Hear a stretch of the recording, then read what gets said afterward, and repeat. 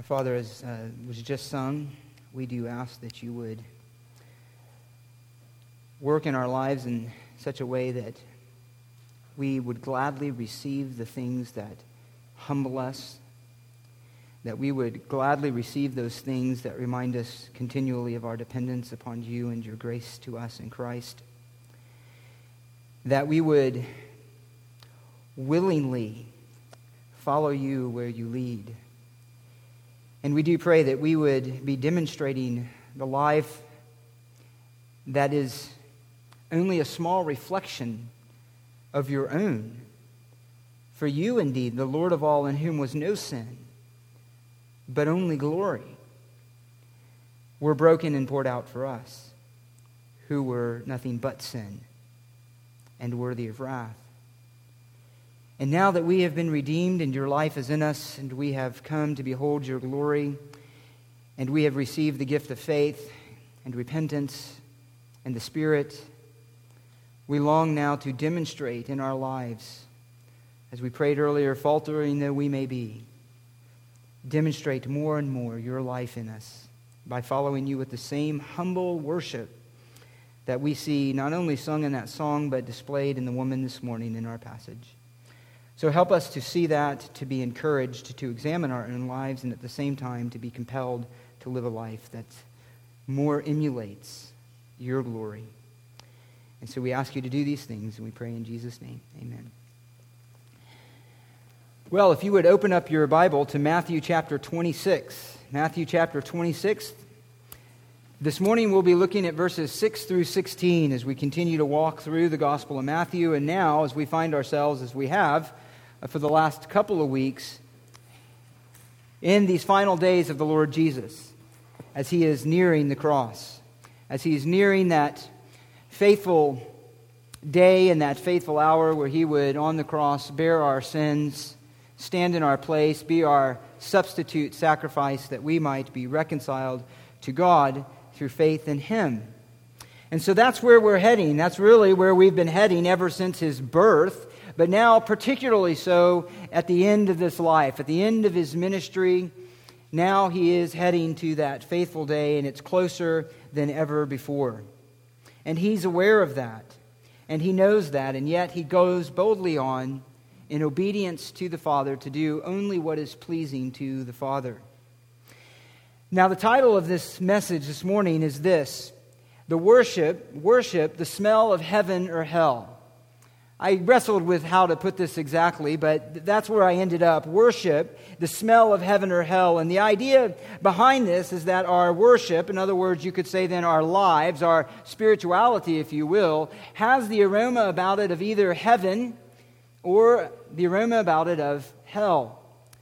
And that's what we see this morning in this passage. Now, the idea behind that title actually came from Paul's words in 2 Corinthians 2, 14 through 16, where he said, namely, that wherever he goes, God manifests through him the sweet aroma of the knowledge of him in every place. Now, the aroma or smell that Paul was talking about there was primarily the knowledge of God, the truth of God proclaimed through his ministry. Wherever he went, he preached Christ, and the knowledge of God was made known. And it was to some an aroma then of life to life, and an aroma of others to death, from death to death. But that aroma, or that sense of the fragrance of the reality of Christ in him, was not only the message proclaimed, although that was primary, but it was also the life that had been transformed. It was also the life in Paul, the life of Christ in Paul, that validated, that displayed, that illustrated that very reality, that very transformation that he preached to others, namely Christ crucified and life in him.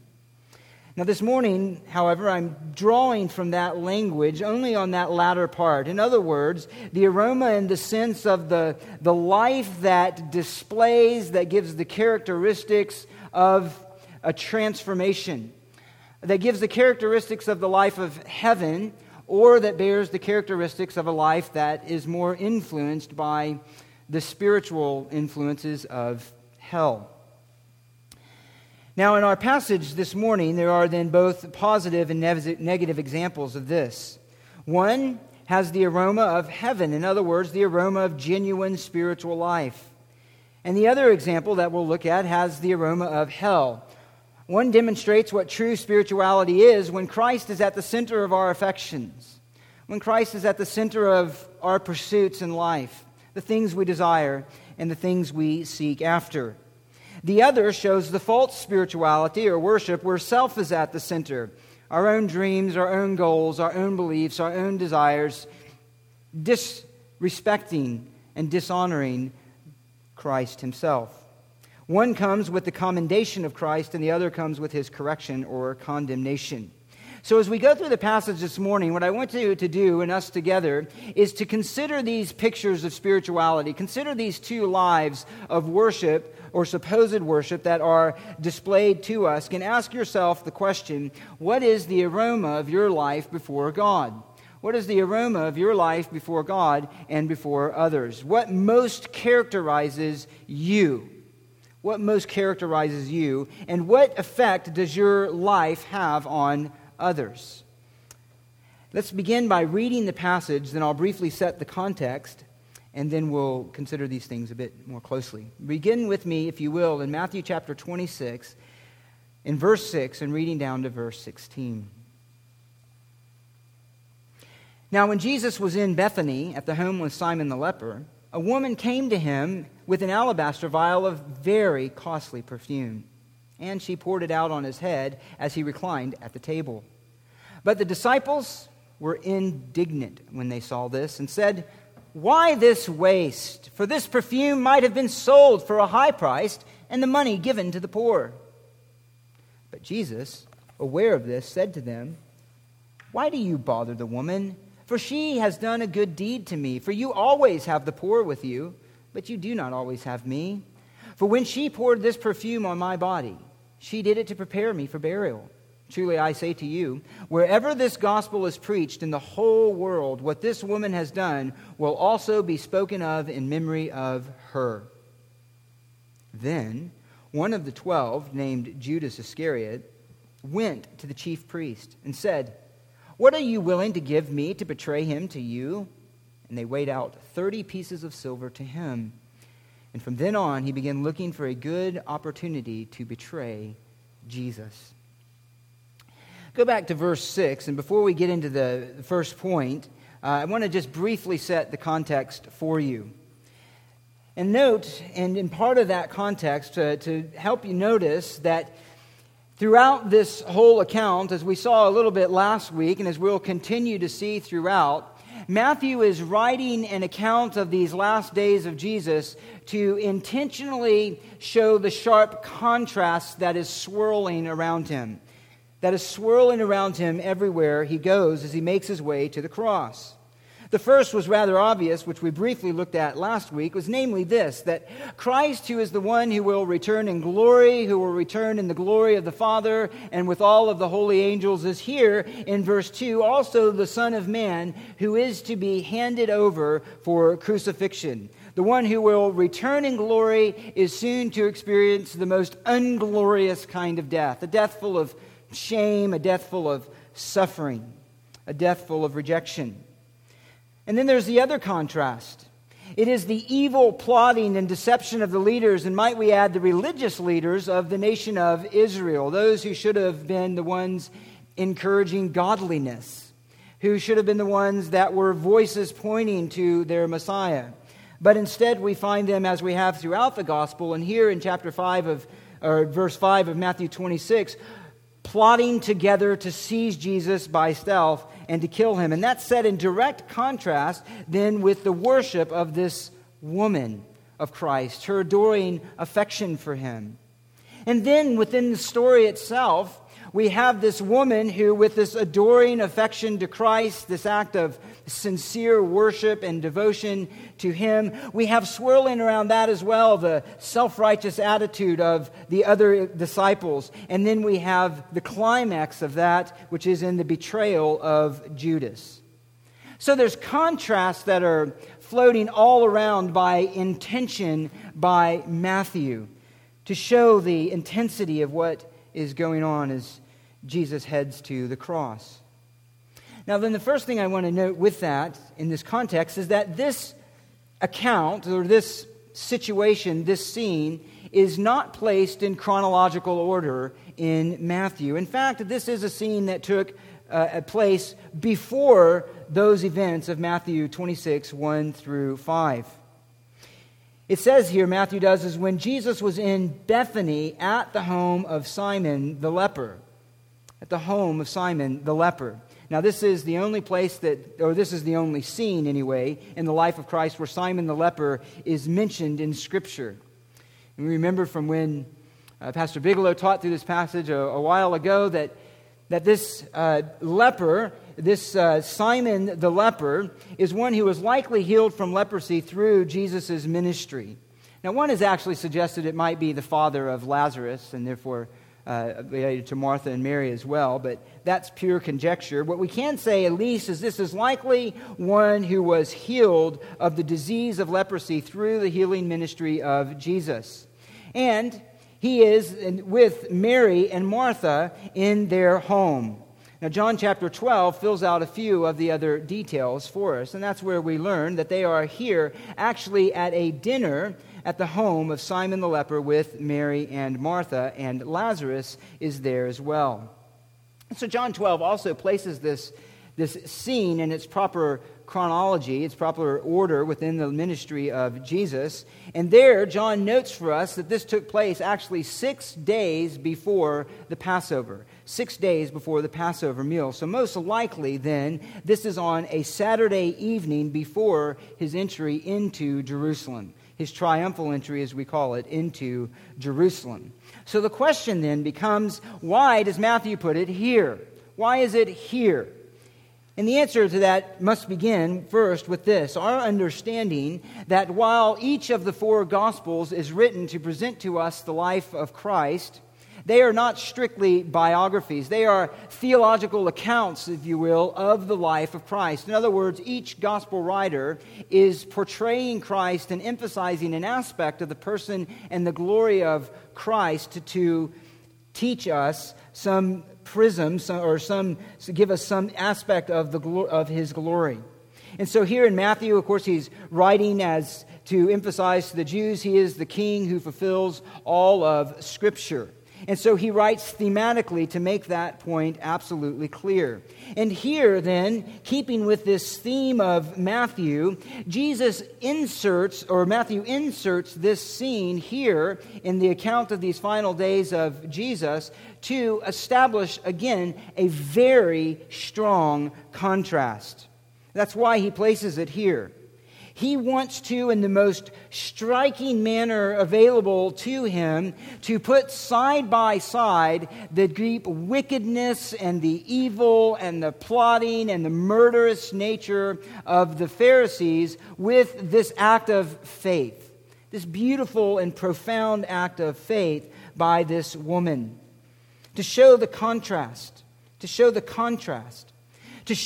those who should love him are in fact seeking to kill him. Those who are nearest to him are still in many ways misunderstanding him. And yet here is this woman. And as we'll mention later, who in her great act of worship is not only testifying to the worthiness of Christ, is testifying and looking forward to his death, and even is in fact testifying to the fact that he is king. Now, with that said, let's look at this first point and note first, the aroma of heaven, true worship and true spirituality. And so Mary here, as John informs us, is the woman, Mary, stands before us then as a model of true spirituality, of true worship. And we can safely say she's held up to us as a model of true worship or true spirituality because of Jesus' own commendation. Look at verse 13. He says, whatever this woman has done will also be spoken of in memory of her wherever this gospel, going to the first part, is preached in the whole world. So Jesus is giving her a great honor, acknowledging the rightness of her act, acknowledging the rightness of her worship. And in this sense, then, she is a sincere model of worship for us to evaluate our own lives. And think about the wonder of this commendation. Here we are over 2,000 years later talking about it. It's an illustration still to us even today. It's difficult to imagine a higher commendation than this. And I want to note here too, right at the outset, when we get to this idea of aroma, is that when I say worship, with true worship or true spirituality, what is meant by that is this: worship in the sense of a whole life that is in response to the person of Christ. We don't want to take that idea of worship or even this one act of this woman and relegate it simply to an event, to this one thing. No, this worship is what is demonstrating a whole life. Sometimes we refer to the worship service, and what are we talking about? Usually music or something like that. Or we think of worship in terms of when we gather together for corporate worship. And all of those are a part of an expression of worship. But worship in its most basic sense is a whole life, a whole mind, a whole heart that responds to the glory of God in the face of Jesus Christ. And so that's how I mean worship here as we go through. So let's consider some of the characteristics then of Mary's worship to measure our own. And the first is this, and this outline basically is in, this basic outline is in your bulletin. It's this, and it's a question really. Is your worship or spirituality extravagant? Her worship was extravagant. It was full. It was abundant in its expression. In other words, we could say that her worship cost her something. It cost her something. True worship, then, is not limited or measured. And true spirituality is not lived overly cautious. A true response, then, of worship to the person of Christ is not satisfied with limitations, with only going halfway, with saying, I'll go this far but no further, or giving the least amount that is acceptable.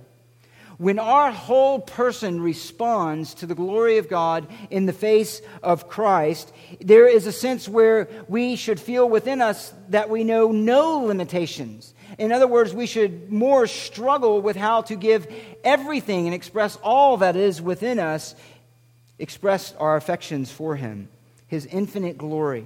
And so that's essentially what Mary does here. She shows no limitation and she spares no expense in the expression of her love for Christ. Let's consider this. She came to Him with an alabaster vial of very costly perfume, and she poured it on His head as He reclined at the table. I think there's two ways then that she displays this extravagance, this unlimited nature of her worship. One is in the expense of her gift, and the other is in the expression. The first, then, the expense. The expense. That shows here that her worship cost her something, and makes us ask, does our worship cost us something? She has here, then, a very expensive bottle of perfume. This is a compound word, one part of the word meaning weighty or heavy, and the other part of the word meaning honor or value. It could even have the idea of reverence. And so here together, the idea is this, that this perfume was of great value. It was very expensive. So in other words, to use it on Christ, it was an act that came at a great cost to her. It came at a great cost to her. It's not unlike David's words in 2 Samuel 24:24. When giving a sacrifice for God, he says, I will not offer a burnt offering, do you remember that? Which cost me nothing. In other words, my expression of worship must come at some cost of me in order for it to be genuine, a genuine expression. Now here in Matthew, he simply says that it's very expensive, that it was a very costly perfume. We learn over in Mark chapter 14, which is a parallel, that this perfume was actually pure nard, and it was worth 300 denarii. The pure nard speaks of an aromatic oil. It was probably imported from India. It was very expensive. The fact that it was in this alabaster container would also acknowledge that it was something very valuable inside. And it was no small amount. We also learn from Mark that it was actually about a pound, and probably about 11 ounces in our measurements of this costly perfume. And he said, as I mentioned, that it was worth 300 denarii. Now, what in the world is that, right? Who knows? Nobody here gets paid in denarii. However, then, the average wage, as we well remember, for a day laborer, so you could almost say this was like minimum wage, was 1 denarii for a day's worth of work. So I thought, how could we put that into our terms? Well, if we took the minimum wage in Connecticut is about $10. So for an 8-hour day, that would be $80 a day, times 300 days would be $24,000. That would be some way to give an equivalent of the value of this perfume. I mean, that's unreal. I've never smelled perfume that was $24,000. I can't even imagine what a perfume would smell like that was worth $24,000. But that's the idea here. It was a very costly perfume. It was incredibly expensive, and this was then an extravagant gesture. Except her worship was not shown only in the value of what it cost her, but also in how she expressed it. And it knew no limits. Look at what she did. She poured it on his head. Now, it was customary at that time, sometimes, to honor a guest and to show him honor, one of your guests coming in, to take a kind of perfume and put a drop of it on their head, to do something to help with the smell that they've accumulated through travel and living in that ancient world. So that was not uncommon then to anoint, if you will, somebody with a drop of perfume, but this goes way beyond that. We learn here that she broke the alabaster container, which would have had probably a long neck on it, and so breaking off that long neck at the top, and she poured its entire contents, about 11 ounces, onto his head, and such that it went from his head down to his feet. As a matter of fact, Mark adds that it was his whole body that was anointed by this oil, this perfume, and this gesture of the woman. And we also learn that she wiped his feet with her hair. In a similar way, you'll remember a similar action back in Luke chapter 7, when Jesus was at the home of Simon the Pharisee, that a woman came in, and she, in an act of worship, put perfume on his feet, and she wiped them with her hair, and she mixed that perfume with her tears of gratitude. This is not the same incident here.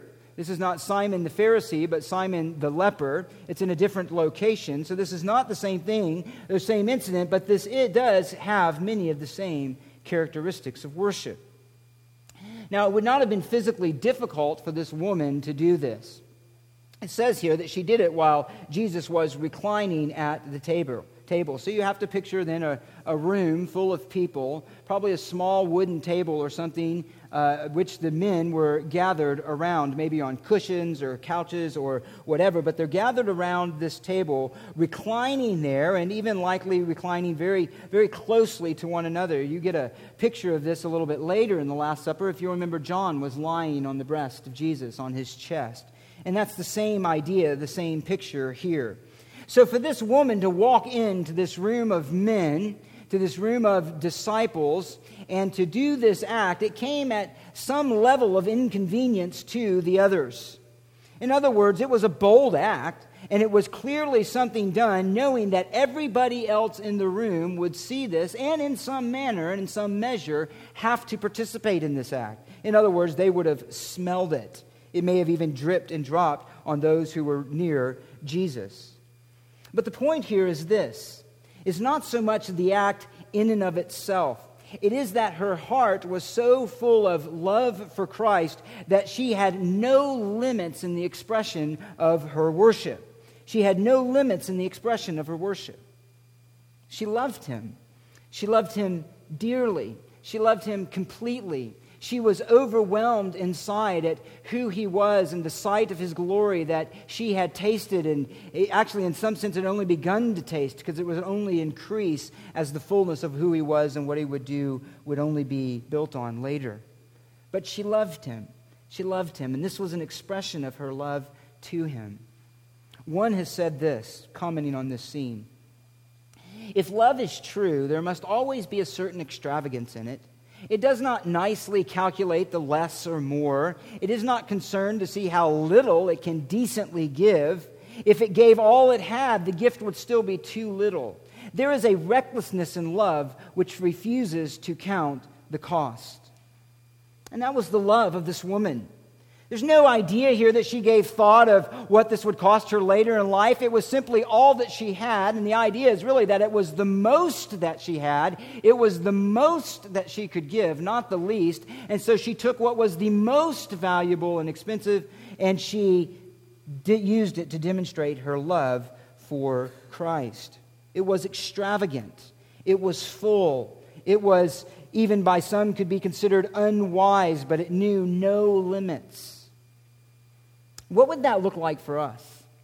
What would that kind of extravagant worship and love to Christ look like for us? We can't have that moment repeated. Christ has already gone to the cross and He's already risen. We're not going to give that kind of expression when He returns. He's returning in glory. It's different. Here He's in His humiliation. So we don't have those exact details that we can express worship as this woman, but we are called to the same heart of worship. We are able to give the same expression of sincerity. So what does this extravagant kind of worship look like for you? My answer to that would be this. Who knows? Who knows? Only you know what that worship might look like.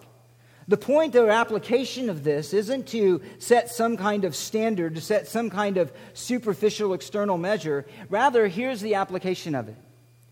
To know your own heart. To know your own heart. To know your own affections. So really then it would be this. It would be to ask the question, if we're using this to evaluate also our own lives and own expressions of worship, it's to ask this question. Is there anything that I am prompted to give to the Lord, some way that I am prompted to serve Him, but I hesitate because I feel like it will be too much? It will cost me too much. The thing that it will cost me by means of money, by means of time, by means of inconvenience, that I'm simply hesitant to do it. It would just be too much for me to do. It'll keep me from doing something else that I would rather do. So how do we know and how do we express this woman's worship? How do we demonstrate it? It is to know our own hearts. It is to know and listen to our own conscience and say, is there some way, is there some type of manner that I am to serve Christ, but I am unwilling to do so? True worship, like this woman, true spirituality, doesn't ask those questions. But it's just the opposite. Like her, we delight then when our hearts are right in expressing worship to do whatever it is that we can do, some sacrifice for Christ that we can make in service to Him. We would rather than struggle with a heart of true worship of what can I do that would be so great, not so little, but so great that it would somehow give expression to how much I love Christ and how thankful I am for Him. It's joyfully extravagant. It would be an expression of love that says, I want it to be displayed before all, my gratitude to Him for His grace. And when you have this kind of worship, and when we have this kind of spirituality, this kind of walk with Christ, it's so full of love for Him, so overwhelmed by His glory, so overwhelmed by His worthiness, that again, you might rather feel the struggle of how you can express it fully. For this woman, it was to take very costly perfume and pour it over His head as He reclined at the table. So her worship, and so must our worship be, was extravagant. It knew no limits. There's a second characteristic to it, and this one might be a little bit more subtle to notice, but it is that her worship was vulnerable. It was vulnerable. She had a vulnerable worship. And so we're asking, is our worship vulnerable? What do we mean by that? Well, it means this, that extravagant expressions of love and worship to Christ also come with a danger. They open you up to criticism. It opens you up to misunderstanding, to ridicule, to being hurt by others. In other words, it makes you vulnerable. In some ways, some might feel that who have more of a public ministry. If you serve in music, if you sing, if you play an instrument, if you teach, or you do anything else that places you in front of others, there's the greater opportunity for the temptation of fear, for self-consciousness, to worry about the opinion of others, to be hindered in what you say or what you do or how you say it or how you do it, that you might not receive censure from others. But there's also a sense then of the fear of God, a yielded submission to His will, and a desire to worship Him and serve Him in the way that He calls you, that gets past all of that, that helps you work through all of that. Now here, Mary did not have a public ministry, but she did publicly express her worship in a way that made her vulnerable to the same kind of criticism, to the same kind of ridicule. Now we'll talk more about the disciples in a bit, but here note this woman's vulnerability that she exposed herself to through the reaction of the disciples. And let's, as we look at this, note this, that true worship can leave you then open to the judgment of others. Look at what they did in verse 8. But the disciples were indignant when they saw this, and they said, "Why this waste? For this perfume could have been sold for a high price and the money given to the poor." It's a really strong reaction. Matter of fact, that word indignant is used to describe the way the leaders reacted to Jesus when He entered into Jerusalem and the children were crying out, "Hosanna" to Him and giving Him praise. It says the leaders became indignant. It's the kind of reaction that the synagogue official had in Luke 13 when Jesus healed on the Sabbath. He was indignant. It's a strong term. One described it this way: indignant against what is assumed to be wrong. It's a reaction to what somebody sees as unrighteous, as bad, as wrong. Now, just for time, we won't turn there, but let me give you an illustration of this. It's the kind of reaction of those who are offended then here in this context by a sincere deed of devotion. Like David experienced this by his wife when he danced. If you remember in 2 Samuel 6, when the ark was being brought into Jerusalem and he's walking, and every few steps, I think it was 6, they're making a sacrifice to the Lord. And then he had taken off some of his outer garments, anything the sign of his royalty, and he's dancing and he's leaping and he's so filled with joy, and there's music and there's abundance all around, and he's just beside himself with excitement. And he comes to his wife, and what does she say? "Boy, didn't you make yourself look like a fool today? You, the king of Israel, and you're out there dancing like a common person, exposing yourself to all the maidens in Israel." And what did David say? He said in verse 21, David said to Michal, "It was before the Lord who chose me above your father and above all his house to appoint me a ruler over the people of the Lord, over Israel. Therefore I will celebrate before the Lord, and I will be more lightly esteemed than this, and I will be humble in my own eyes. But with the maids of whom you have spoken, with them I will be distinguished." In other words, the sincerity of his worship, the fullness and the extravagant nature of his worship left him open to ridicule, but David said, "Who cares? You're the one who's at fault. I will serve the Lord, and I will worship Him with openness, and I will worship Him with a full heart." And of course, God accepted his worship. His wife was unable to bear children for the rest of her life because of her sin. So here these disciples see this act of worship, and they are indignant because this woman has made herself vulnerable. She's opened herself up to criticism. She has wasted this very expensive perfume. And no doubt their statement was meant to make her feel small, to make her feel unrighteous, to make her feel like she was foolish. She was the one who should not have done that. She had been more righteous like themselves, she would have thought beyond that wasteful activity and used that perfume for something more advantageous for the needy. How dare this woman do this? How dare this woman do this? But she did, and Christ accepted it. He accepted it. And the point here, though, is to notice just this, that if you're going to live completely for the glory of Christ, to worship Him with a whole heart, you have to be willing to be open to misunderstanding. And in fact, far more than this woman, the greatest example of this is who? Christ Himself, right? His life was given fully to the Father out of love and out of devotion to the Father. He was misunderstood from day one all the way to the cross. He was ridiculed. He was maligned. He was rejected. And yet he opened himself up to that. Though the sovereign one, there is a sense that in his role as the Son of Man, the human, that he was vulnerable.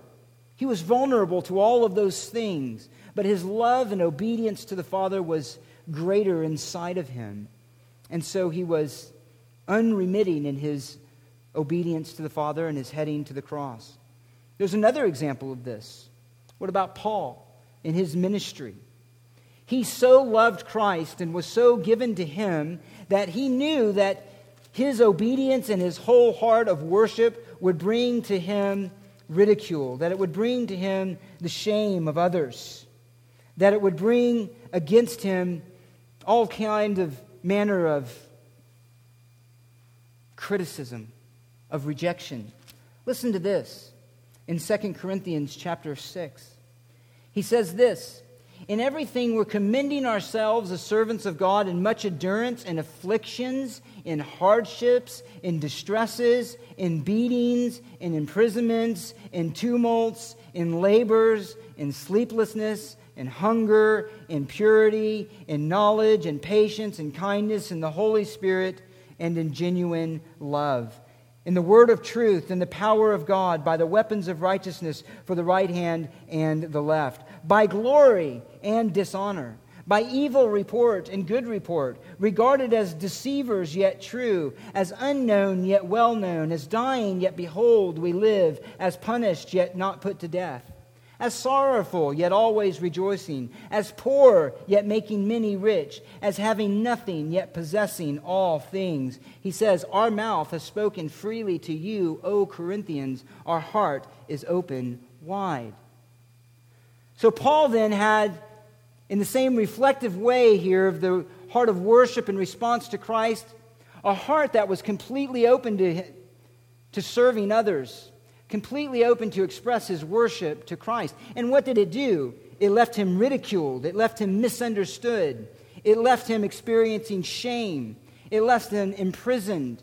It even left him, in this case, to the Corinthian church themselves, open to their censure, open to their rejection.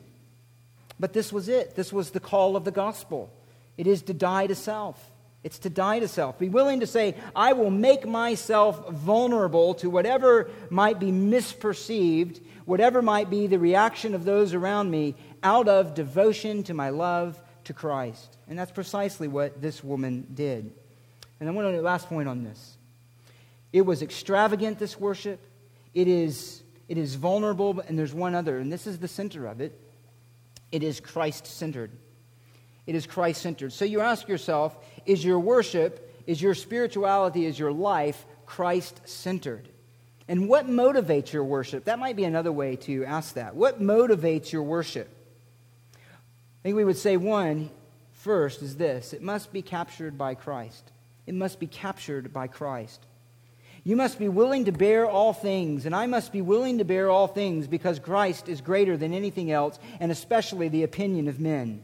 And this is really at the heart of true worship. The heartbeat of the regenerate is those who have seen the glory of God in the face of Christ, who have seen it, who have been captured by it. The reason that this woman could look past all of these other things and offer this kind of worship is this. She was so captivated with the person of Jesus Christ that nothing else mattered to her. Nothing else mattered to her. She was oblivious to the opinion of these disciples. She couldn't have cared less. She had one desire in her heart. One thing had captured her inwardly, and that was Christ. She was so taken with him. He was at the center of her affections. When she walks into the room, she could see only one thing, the object of her desire and her love, namely Christ himself, and she wanted, to the best of her ability, to express it. And that's exactly what she did. And the fact is, if Christ is not at the center of our affections, if we do not have a real satisfaction in him that comes from the knowledge of him, a true knowledge of him, an obedience to him, a sincere and humble gratitude for his grace, then guess what? Everything else is going to be more important to you, right? Everything else is going to be more glorious.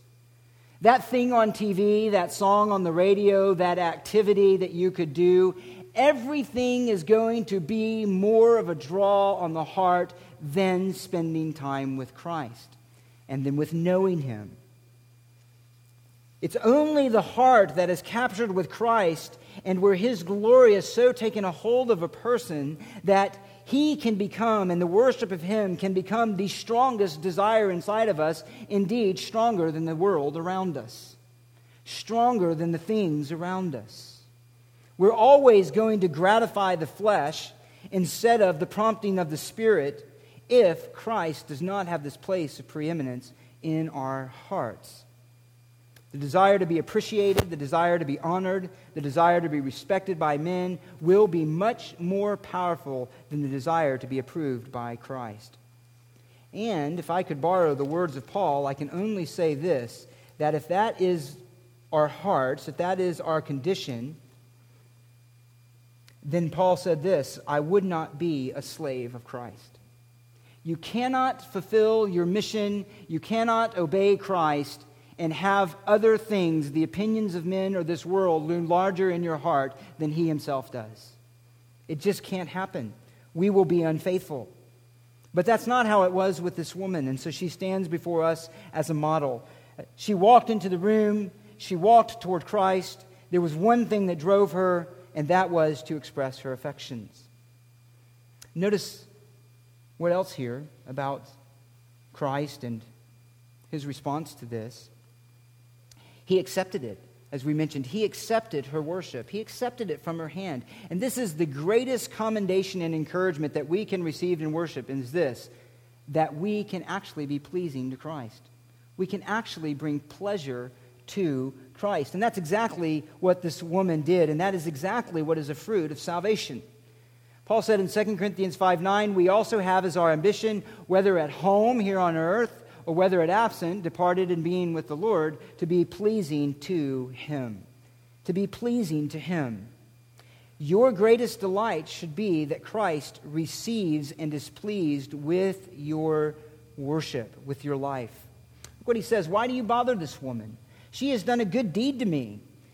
In contrast to their critical attitude, Jesus receives it and He says it's a good work. In other words, it was something that was intrinsically good. It was beautiful to Him. It was pleasing to Him. It was something worthy of praise. And despite their criticism, Christ then received her act as good and as right. And she was right then to place Him as the highest priority. Look at what He says in verse 11. You always have the poor with you, but you do not always have me. That's an incredible statement. And it's really a subtle statement of His deity, as He is the one who's worthy to receive that kind of worship, who should be the priority of this woman's affections. There was a rightness to it that He's acknowledging in this statement. Now, of course, Jesus is not saying here that care for the poor is unimportant.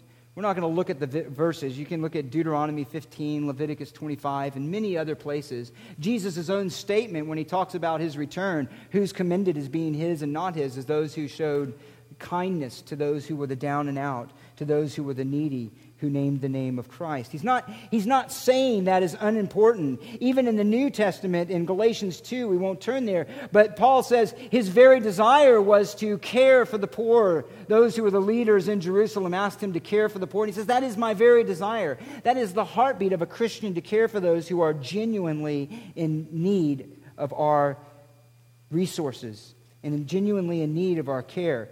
But that's not what exactly is going on here. He's not saying that don't care about them. That's unimportant. Just walk around with, these kind of incredible deeds of, giving really expensive things to poor in my head. That's, of course, not what He's saying.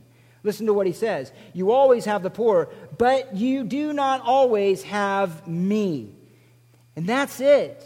She had one opportunity to express this kind of worship. And in fact, it has been noted, listen, this is the last act of kindness done to Christ before He goes to the cross. This is the last act of kindness. This is the last display of worship. Everything after this, even by His own disciples, is going to be misunderstanding, rejection, fear. But here this woman stands Here this woman stands as an example of worship. As an example of worship. And she had only, really, in her mind, one moment to do this. She had one moment to do this. And this was instructive for us. Look at what he says here.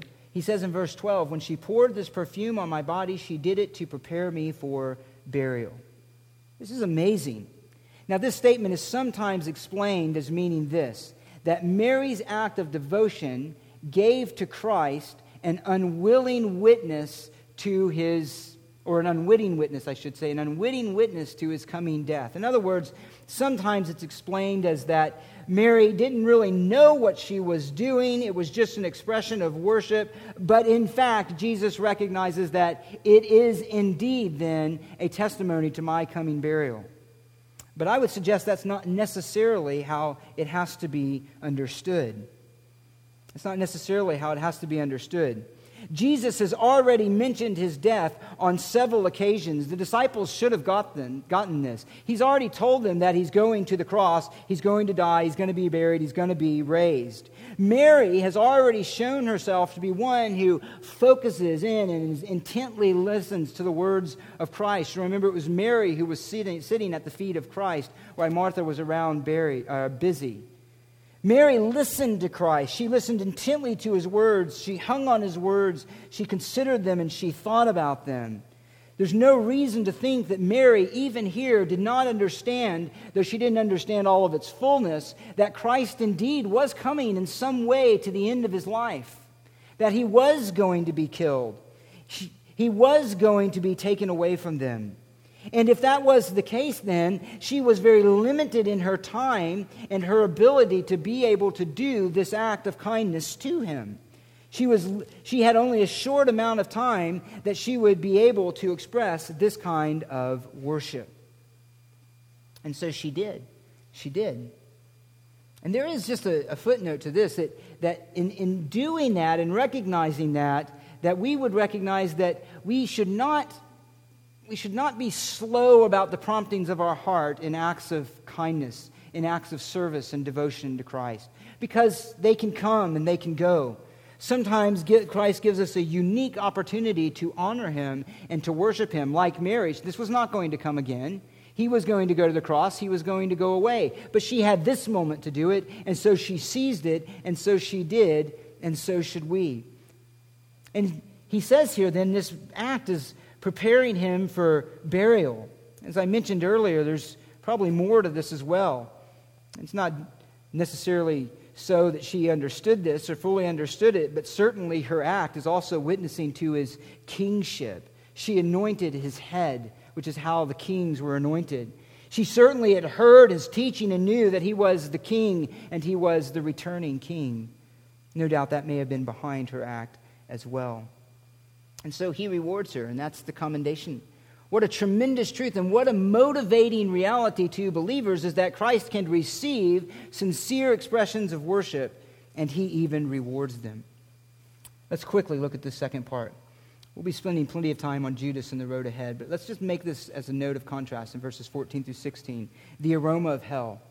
The aroma of heaven is extravagance, is vulnerability, is Christ-centeredness. But what is the aroma of hell? What is false worship and false spirituality? Well, it is demonstrated for us actually by both the disciples and by Judas. And again, I'm going to make this point quickly this morning for time's sake. Ultimately, the greatest example of this, of course, is Judas and in his betrayal. But I want you to notice, as I mentioned, the disciples as well. And I want you to see this smell, this aroma of a life then that is not being influenced by the Spirit, but is being influenced by wickedness. And dare I say, and I hope to show this, even by Satan himself. Note first then their smell of self-righteousness. Look back again at verse 9. This perfume might have been sold for a high price and given to the poor. And on the surface, this sounds very righteous, but their hearts were not right before God. We are not experiencing the disciples at this point as spiritual men, but men that Christ has had to rebuke continually up to this point.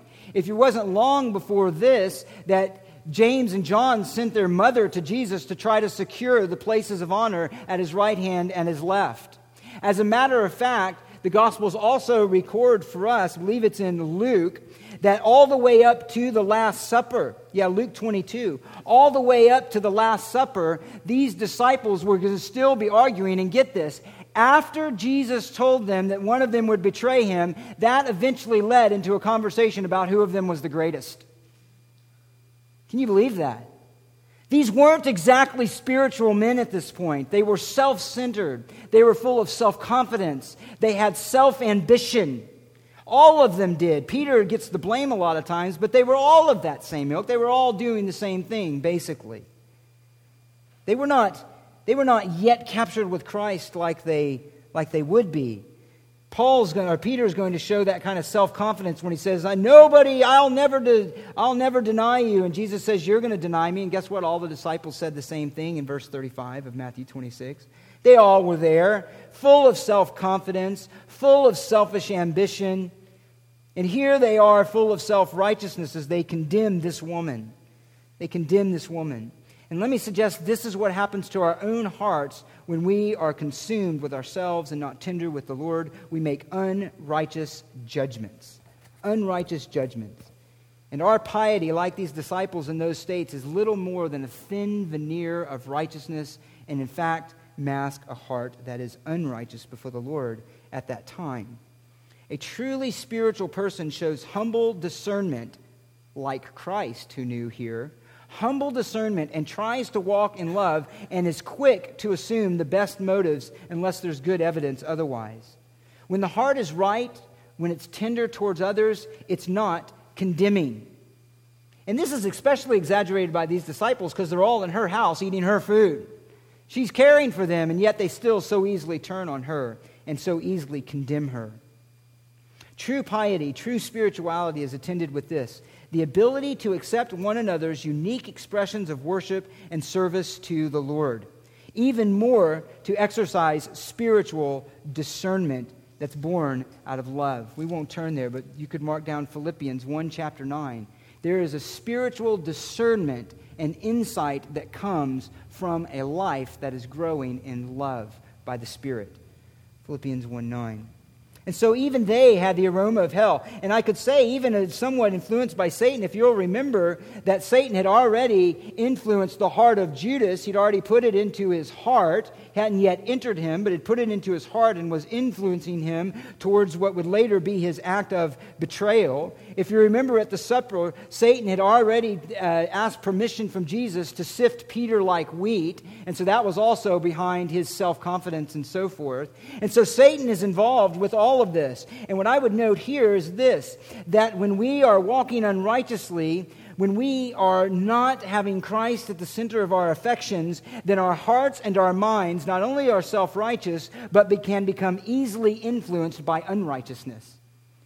As a matter of fact, when we compare John 12 and Mark 14, we have the scene come together in more fullness, and we learn this: that it was actually Judas who instigated that conversation from John 12, and he did that not because he had a care for the poor, John tells us, but because he used to steal from the money bag, and he was the one who was essentially the treasurer of the group. And Mark reminds us that this was a conversation that wasn't even out in the open. It was taking off in the side, and Matthew hints at that because he didn't say Jesus heard, he said Jesus was aware. He had knowledge of their discussion. So this discussion isn't even taking place in the open. It's taking off on the little side. Essentially, you know what they're doing? They're gossiping. They're gossiping. And Judas is the first to initiate the gossip, and because their hearts are not right with Christ, you know what they do? Yeah, that woman. How dare she? Nobody said, well, Judas, how do you know that? This is Martha. We know Martha. We know the character of her life. That doesn't match up with who she is. Let's not be so quick to condemn her. But that wasn't their hearts, and so what did they do? They condemned her right away. It was like dainty morsels into their ears and their hearts, wasn't it? That little bit of gossip, that little bit of something against Martha. And so they took it. And then it goes from there, from that extreme thing. And this will lead us into the Lord's table. The greater, however, smell of hell was not only their self-righteousness, not only was their being easily influenced by unrighteousness, but in the ultimate deed of treachery. Judas Iscariot went to the chief priest and he said, "What are you willing to give me to betray him?" It is the betrayal of Judas. It is the betrayal of one of the 12. Look at verse 14. One of the 12. One of the 12. One who lived in intimate companionship with him for 3 years, who walked with him, who ate with him, who talked with him, who heard his teaching, who saw his miracles, who served alongside him, who slept in the same house and the same group, who was with these men and this Lord for 3 years, went to betray him. Psalm 41:9, even my close friend in whom I trusted, who ate my bread, has lifted up his heel against me. And for such a small amount. Such a small amount. Well, we'll talk about Judas more down the road. I'll save some of that for later. But here it is then to ask ourselves the question, what is the aroma of our life? What is the aroma of our life? What is the character of our worship? What is the character of our spirituality? Christ is the one who really shines the brightest in all of this, and He's the one who should be at the center of it. He's the one who really is the spotlight of all of this. He's the one that was worthy of that kind of worship. He was the one that was going to the cross to purify Mary's own life so that that worship could be accepted, because He'd remove the guilt of her sin and allow her expression of faith to be something that could be accepted by God and pleasing to Him. Christ is at the center of it all. And Christ is the one whom we worship now in the table. And so I pray as we come to Him, we would examine, or this table, we would examine our own lives and to see where we may have at places in our life that aroma not of the Spirit but of the world, that aroma not of heaven but of hell, or that we might examine our own lives to make in fact sure that we have in fact given our lives to Christ and trusted in Him and gladly want to offer Him this kind of whole heart worship. Let's pray, and then the men will hand out the elements. Father, thank You for Your word. We ask You now to, by Your Spirit, well up in our hearts true affections for Christ, and help us now to examine ourselves rightly as we come to Your table. Amen.